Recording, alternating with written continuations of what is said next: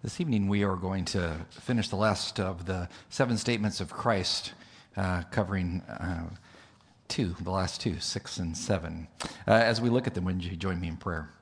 Father, we give you our hearts and our minds. May they be attentive to the Spirit as he teaches, as he reminds us of the cost of the Savior on this Good Friday. And we thank you for securing our salvation, and as we remember and reflect upon your words, might they not just be words to us, but might they motivate us to godly living and to sharing our faith and to giving our lives wholeheartedly to you. Thank you for this day, and we praise you for it in our Lord's name. Amen. As a pastor, I've been in many situations where I was with people as they were passing away. And what is interesting is most people, when they get near the end of life or are in some kind of drug-induced coma, so they don't really know what's happening. And so I haven't really had a lot of conversations with people as they've passed into God's presence. One of my neighbors, when I was a new pastor, his name was Frank, had a brain tumor, and so family asked me to go visit with him, so I went to the hospital, and they said he was comatose, wouldn't be able to speak with me. But as I went into the room, identified who I was, opened the scriptures to read to Frank, even though he couldn't speak to me, I noticed he was crying, that there were tears going down his cheeks. And it was apparent to me that he knew exactly who I was and why I was there, but he couldn't speak to me. And I've always wondered, as I prayed for Frank, what would have been his last words? What would he have said? And I hope one day when I see him in heaven, I can ask him, what did you want to say to me when you couldn't speak? When you think about Jesus, after the entire crucifixion event, being able to speak is mind-boggling, that he was able to utter 7 statements from the cross. And we know from 9 o'clock to noon on that fateful day, the things that he said. He said 3 statements prior to noon. The first one he said, "Father, forgive them, for they know not what they are doing." That is in reference to the crucifixion detail that gambled away his clothes. He paused in his pain to be merciful to them. He then told the repentant thief in Luke 23:43, "Today you will be with me in paradise." Again, giving hope to a man who was hopeless. And then right before noon, in John 19:26 and 27, he looked at his mother at the foot of the cross and said, "Woman, behold your son." Then he looked to John, his disciple and his cousin, and said, "Behold your mother," translated, "Take care of my mom." Amazing selflessness that you hear from Christ. As we saw last Sunday, at noon, the Heavenly Father sent darkness to the earth, turned down the lights of the cosmos, and it became eerily dark from noon until 3 o'clock when Christ passed away. As we approach the 3 o'clock hour, we know the next statement that Christ made, his 4th statement, was Eli, Eli, lama sabachthani, which is translated, my God, why have you forsaken me?" And we know at that point the Lord was feeling the weight of the sin of the world of all time on his shoulders. And we know at that time in the darkness, he could feel the Father in his holiness turning, as it were, his face from the Son, which had never happened. After that, in the darkness, Jesus said in John 19:28, "I thirst," which is just a major understatement. After all he had been through, to say that. And we know that one of the soldiers, they always stood ready with wine vinegar at the foot of the cross to put it on a sponge on a stick and put it up to the mouth of a person on a crucifixion pole, and to help quench their thirst to a certain degree. It helped deaden the pain as well. But how ironic, as we said last Sunday, that he who is the water of life said, "I thirst." But he thirsted so that one day we wouldn't have to thirst. So he took the wine on the stick, the vinegar. And then he made another statement in John 19, verse 30, which is most amazing. Right before 3 o'clock, when he passed away and gave up his spirit, it says in John 19, verse 30, "Therefore Jesus had received the sour wine, and then he said, 'It is finished.'" In your text, there's usually an exclamation point there. Tetelestai is the word in Hebrew. Tetelestai is a perfect tense verb. And a perfect tense verb means it's a past act with an abiding result. an abiding, uninterrupted result. He could have used another verb there to say the same thing. And when you see the perfect tense in the Greek text, you know it's there for a good reason. And this is why grammar is so important, because it's inspired. Why the Holy Spirit picked that particular verb, the perfect tense, because he wanted to underscore the fact, Jesus did, who spoke Greek, when he said to telestai, it is finished. He wanted to say the entire redemptive program of my Father is now complete. There's not one more thing you can add to it. It is complete in its totality. It is finished. How much does our world try to add to the work of Christ? You cannot. He says the work of redemption is finished. You have to ask yourself, what was finished when he screamed that in the darkness? Peter later writes in 1 Peter chapter 1 these words. He says, knowing that you, as a Christian, were not redeemed with the perishable things like silver and gold from your futile way of life inherited from your forefathers, but you were redeemed, he says, with the precious blood as of a lamb unblemished and spotless. Which lamb? Well, he says it was the blood of Christ. For he was foreknown before the foundation of the world, but he has appeared in these last times for your sake, who through him are believers in God, who raised him from the dead and gave him glory, so that your faith and hope are in God. What Peter says is, before the foundation of the world was made, before the cosmos was uttered into existence, God the Father, who is omniscient, knew, if I create this cosmos and I put people in a garden, I know what's going to happen. And God knew in his omniscience what would happen. But out of love for us, from what we see from the scriptures, he put us here. And this is an area where the finite mind can't probe the infinite mind as to why did God exactly do what he did. But we know from Peter that before the foundation of the world, he prepared the lamb to be slain. Amazing, isn't it? He already knew what he was going to do to redeem us so that we could have a relationship with him. But Christ became the sacrifice. He said it is finished, to telestai. And so if you go back through biblical history, you can kind of highlight quickly what he finished. Go back to Adam and Eve, who initially sinned and brought sin into the world. When Adam and Eve sinned, according to Genesis 3:21, it says after their sin that God clothed them with animal skins. The intimation here is that God killed the animals to cover them, which means you do not have coverage for sin unless an appropriate animal is slain to cover you. That's the implication. What was finished? Well, the need for a prescribed sacrifice. If you go to their children, Cain and Abel, we know that Cain and Abel came to worship God one day. Abel brought from the firstborn of his flock the fat of what he had to offer to God. And when you look at what Cain brought, he brought produce. Well, we know which one God accepted. He accepted the sacrifice, the animal of Abel, because that was acceptable to him. And through that particular incident, we see that it matters greatly how you approach God. Cain said, I just want to come how I want to. And Abel said, no, I'm going to come the way God has prescribed. Scholars theorize that both boys knew exactly how to approach God. You needed a sacrifice. One came however he wanted to. And the other one said, no, God said there has to be a sacrifice. What was finished? The need to bring a sacrifice. But we see that it matters greatly how you approach God. Abraham, we know, was asked by God to sacrifice his son Isaac.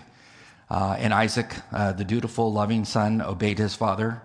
And we know how in Genesis 22 that whole story played out. As right before the old man is going to sacrifice his beloved son, God stops him, gives him a substitute sacrifice.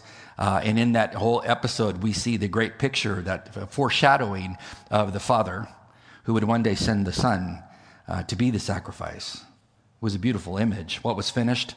The need for the father to send his son to die for sin. What was finished? Well, when you go forward to God's battle with Pharaoh and freeing his people from bondage, the plague, the death of the firstborn, Passover, they had to slay the lamb, and they had to paint the blood over the doorposts of the house. And if you didn't believe by faith that you needed to do that, when the death angel came down your street, firstborn in your house died. You had to believe God is going to do this. And so you would slay the animal, the lamb, and you would paint the doorpost of your house. And in that, God would then provide coverage. Jesus, as we see when you look to the New Testament, becomes the ultimate Passover lamb who dies on Passover. And when his blood is applied to your life in a mystical way at the moment of faith, God's death angel, as it were, passes over you and you have life. What was finished? Well, Christ was the Passover lamb, the Passover lamb. When God eventually taught the Israelites how to worship him in the Old Testament, in the tabernacle and then later in the temple, he spent the entire book of Leviticus telling them how to approach him who is holy. And the first 6 chapters, he tells them in chapter 1, you must bring a burnt offering. It has to be a lamb of the first year. It has to be the best you have to offer to me. You have to confess your sin on that lamb. This is how you approach me. How you approach me matters greatly. What was finished? Well, Jesus became the ultimate burnt offering. He finished all of that. When the prophets prophesied of the coming of the Messiah, what he would do, Micah chapter 5, verse 2, tells us that where he's going to be born. He's going to be born in Bethlehem. He also tells us he's going to be the eternal one born in Bethlehem, so God's coming. Micah, who's a contemporary of Isaiah, merely echoes some things that Isaiah says. Isaiah 53, great chapter of the suffering servant, the Messiah who would die for the sin of the world. It says, surely our griefs he, the Messiah, bore. Our sorrows he carried, yet we ourselves esteemed him stricken, smitten of God and afflicted. But he was pierced through for our transgressions, not his. He was bruised for our iniquities, not his iniquities. He goes on to say, the hastening for our well-being fell upon him, and by our scourging we are healed. He's speaking of salvation, cleansing of sin. All of us like sheep have gone astray. Each has turned to his own way, but the Lord has caused the iniquity of us all to fall, not on us, but on him. I remember sitting down after my wife's twin sister passed away when she was 33, and that Jewish side of my wife's family, and my sister-in-law came by our house on her way back up to Napa in California. And she asked me, because I had done the service, I just don't see the Messiah in the Old Testament. And I said, well, then you need to read the Old Testament. He's everywhere. And I took her to Isaiah 53. And we were sitting on the back patio one night, and she said, I have never heard these things before. Now you have. Now you know who that suffering servant is. It was the Messiah who took our sin. What was finished? That prophecy from the pen of Isaiah that one day the suffering servant, the Messiah, would come and take the iniquity of all mankind on himself and pay the penalty for that sin so that we could be free when we come to him in faith. That was what was finished. Tetelestai. Finished. The last thing that he said is in Luke 23, verse 46. Right before 3 o'clock, when the Passover lamb was slain over at the Temple Mount, just maybe, about a mile and a half away. He said, Father, into your hands I commit my spirit. Have you ever thought about this? He, the Lord of glory, the Lord who made all things, he had to release his spirit. He had to lay his life down as he said he would. He had to do it himself. In John 10, remember what he said. He says, I am the good shepherd, and I know my own, and my own know me, even as the Father knows me, and I know the Father, and I lay my life down for the sheep. See, nobody could take it from him. He had to lay his life down. He says, I have other sheep which are not of this fold, but I must bring them also, and they will hear my voice, and they will become one flock with one shepherd. For this reason the Father loves me, because I lay down my life so I can take it up again. No one has taken it away from me, but I lay it down on my own initiative. He's now said it 3 times. I have authority to lay it down, and I have authority to take it up again. 4th time. He says, this is the commandment I've received from my Father. He said, Rome could not kill me unless I laid my life down. The Jews could not turn me over to the Romans to crucify me unless I permitted them to do it. So right at 3 o'clock, when the sacrificial lamb was slain, Jesus gave up his spirit after he screamed, Tetelestai, it is finished. When that happened at 3 o'clock, and bear in mind, if you study the scriptures, this is not coincidental, because that's right when they're sacrificing the Passover lamb over at the temple. So while the Passover lamb is being slain in the temple by the priest who've rejected the true Passover lamb is dying outside the city gate on a hill on a cross. From the book of Matthew, we find this interesting thing that happened after Christ gave up his spirit. It says in verse 51 of Matthew's account of this event, it says, at that moment when Jesus said this, the curtain of the temple was torn in two from the top to the bottom. The earth shook and the rocks split, and the tombs broke open. And then what happened? He says, the bodies of many holy people who had died were raised to life. Are you kidding me? Wouldn't you have gotten converted right there? So they came out of the tombs after Jesus' resurrection and went into the holy city, and they appeared to many people. Last two things Christ said were, what was the last thing? I give up my spirit. Prior to that, he said, it is finished. The redemptive program of the Father is now complete. And when he gives up his spirit, notice the amazing things that happen. Number one, there is a tearing of the veil, the massive veil in the temple that separated the holy place from the most holy place, the Holy of Holies, the place where the priest could go, as opposed to where God was in the Holy of Holies. That massive curtain was split. It was 60 feet by 30 feet, the curtain. It was as thick, according to Josephus, the Jewish historian, it was as thick as a man's hand. Thick. It's hard to just tear a towel, let alone to tear a massive veil like that. Imagine the irony of this. The priests are sacrificing the Passover lamb. The true Passover lamb, the final one, the true one, Jesus, is being sacrificed outside the city.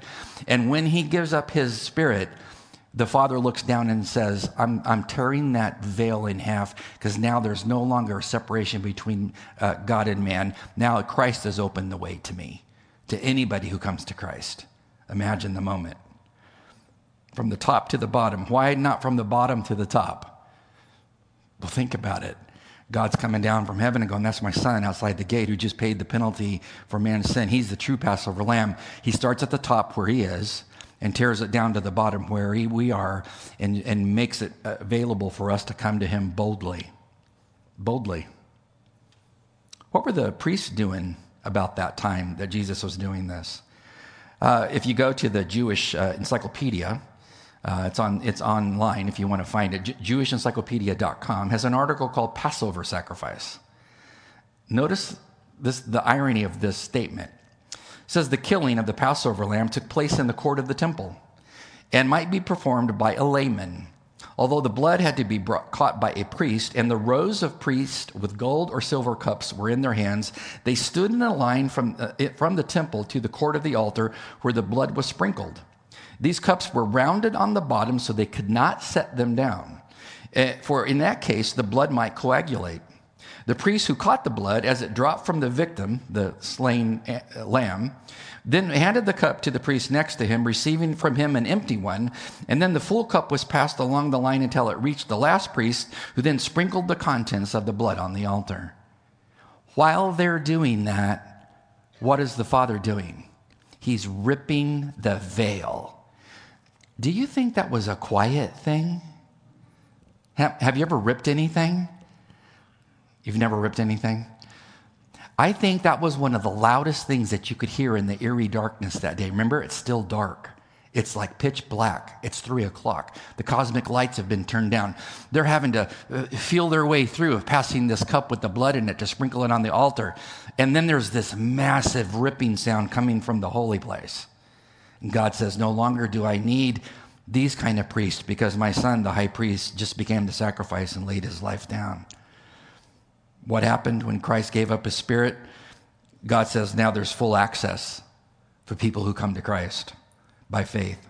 Hebrews chapter 10, verse 19, the author says, therefore, brethren, since we have confidence to enter the holy place by the blood of Jesus, by a new and living way which he inaugurated for us through the veil that is his flesh, and since we have a great priest over the house of God, he then says, here's what you should do. Let us draw near with a sincere heart and full assurance of faith. He says, because God the Father ripped that veil in half and allowed you, a sinner who becomes a saint at the moment of faith in Jesus, he says you can walk into the presence of God's Holy of Holies and do it with what kind of mindset?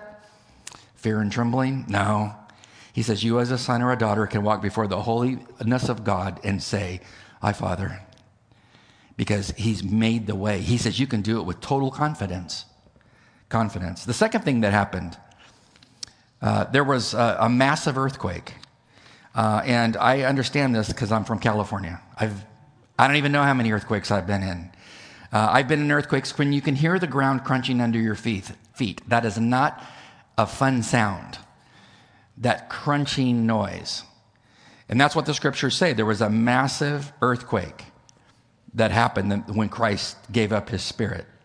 Why did God the Father, in the middle of the darkness, in the middle of all this, send an earthquake?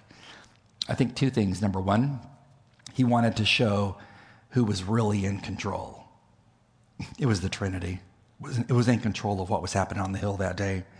The other thing that he did is he showed that his son had earned the right to use earthquakes in judgment when he comes back as the lion.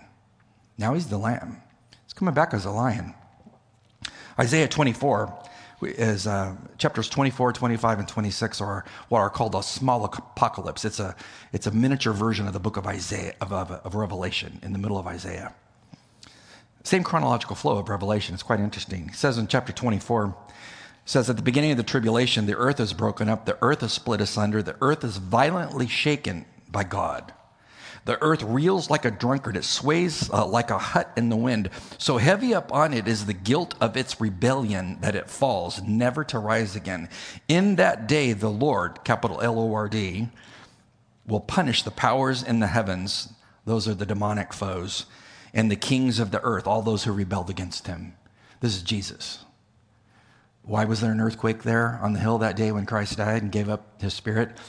He wanted to show I'm in full control of what's happening to me. I can control earthquakes, but to also set the groundwork for when I come back the next time as the lion, there's going to be earthquakes to get man's attention. In Revelation chapter 16 is one case of many points in the Revelation. Toward the end of the tribulation, we read in verse 18 of chapter 16, then there came flashes of lightning, rumblings, peals of thunder, and a severe earthquake. He then says, no earthquake like it ever occurred since mankind has been on the earth. So tremendous was the quake that the great city of Jerusalem split into three parts, and the cities of the nations fell flat. Awesome. And who's bringing the judgment? Well, the man that they crucified as the lamb over here on Passover.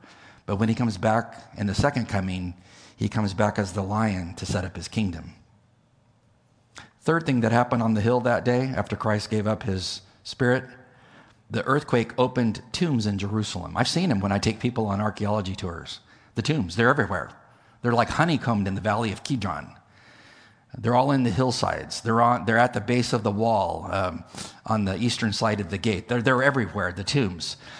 Could you imagine being in a situation where it's dark, eerily dark, from 12 to 3, you hear echoing all throughout the town the ripping of this veil. This earthquake then causes tombs to open, and people start standing up out of the tombs. Get your attention? Yeah. It says that those people came back into town and gave witness. I don't know. This is one. If people say the Bible is not interesting, they have not read it. I've always thought to myself as I've read these texts, could you imagine you're one of these people? It doesn't even tell you how long they've been dead. You could have been dead 1,000 years. You're walking in heaven, enjoying the glory of heaven, and all of a sudden God says, hey, Yehuda, I need you. Huh? Bam, you're back on the earth. But I died before. You're going back. Do you get to debate, discuss this? No. Why did God do this? Well, he sends them back into town for testimony. Because if Jesus is God, he can not only control nature, but he can control death itself and bring resurrected life to his saints. And he just raises a few people to send them back into town so they can give testimony. Imagine if you'd done your grandmother's funeral like 15 years prior, and she comes and knocks on your door, and you're not a Christian. I bet you trusted Christ right then, right? When grandma says, I'm on a mission from God. He sent me here to you tonight. Jesus, his death was powerful because it not only sent an earthquake, it released people that had been dead for many years to come back to life because he was, as he said to Mary and Martha when he raised Lazarus, I am the resurrection and the life. He brought them back as testimony. There was one more thing that happened on the hill that day. It says in verse 54 of Matthew 27, there was a soldier there. He was an officer. It says a centurion, there was a centurion, and those who were with him who were keeping guard over Jesus. So this is a centurion who's equivalent to an army captain. He's over the crucifixion detail. It says, when he saw the earthquake and the things that were happening, he became very frightened and said, quote, truly, this was the Son of God. Truly, this was the Son of God. Came from a mid-level officer, an army captain, kind of the backbone of the Roman army, a centurion. If anyone had, he was in charge, by the way, of 80 men in his little unit called the centuria. This particular man, if anybody had seen any battle in his years of service, he had hand-to-hand combat. If anyone had been hardened by the battles that he had been in, he was hardened. If anyone had regrets over friends that he lost in battles on foreign fields, he had regrets. If any man suffered from PTSD, he did. Dreams that woke him up in the middle of the night, things that he had seen that he wished he hadn't seen. See, if any man was primed by the Spirit of God to look at all these events and connect the dots, it was that man. Even in the death of Christ, God is working on the life of a hardened soldier to say, son, you need to become my soldier. Never had that soldier heard words from a crucified criminal like he heard that day. Words like what? You tell me, what were the 7 words that he had never heard these before? What was the first one? Father, forgive them, for these soldiers don't know what they're doing. What else did he hear? Were you here for the sermons? What else did he hear? Today you're going to be with me in paradise. Don't you know he's standing there thinking, paradise, what's that? Where is that? What's that guy talking about? Etc. Well, what is he? Why did he scream, it is finished? Most of these prisoners never have any ability to even speak at the end, and he screams, it is finished. What does he mean by that? He'd never heard that before. Never had he seen such love and compassion from the man hanging on the cross who cared about the other men that were with him. Never had he seen darkness envelop the earth from noon to 3 like he did that day. Never had he seen a strategic earthquake occur right when the man in the middle gave up his spirit, and after he screamed, it is finished. How could he explain that? Never would he forget the eerie sound of the temple veil being ripped on the other side of the wall by the temple. Never had he seen tombs opened with people walking out of them in grave clothes, and they're quite alive. How did they find life? Well, the giver of life just raised them. See, that was the testimony. You know what that soldier did? He connected all the dots. He took all the logical evidence and he made an inference from that. What was his inference? Truly, that man is the Son of God. This is coming from a polytheist. That's God. I think walking around in heaven right now there are two interesting people. There's a man with a criminal record, a rap sheet a mile long, that was forgiven in an instant, and he's been walking around with Jesus for 2,000 years, sticking close to him. That criminal who's in paradise with Jesus. And I think close behind him is a rough and tumble, hardened soldier whose heart was plowed by the Spirit of God, who came to God and found life. I would be remiss in my job as a pastor if I didn't ask you, have you connected the dots concerning who Jesus is? He's the Messiah, he's the Savior, and he came to pay for your sin, my sin. And the minute you look to him and say, truly, he's the Son of God who died for my sin, you become his child. If you have never done that, I pray this is the night that you do that in the quietness of your car, your home, on a walk, wherever you are.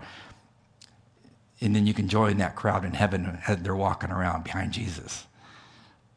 Good to have you in God's house tonight. We are going to partake of communion to remember our Lord. We've been doing it all month as we prepared, so I would ask you to prepare yourself as Pastor Bob comes to lead us. It's a solemn time. You should confess your sin and to prepare yourself. Let's pray.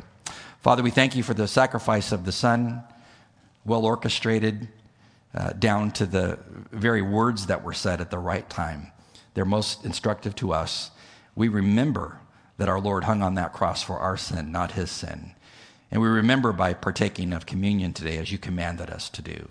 So bless us as we do this, and remember you who've done so much to secure faith and salvation for us. Amen.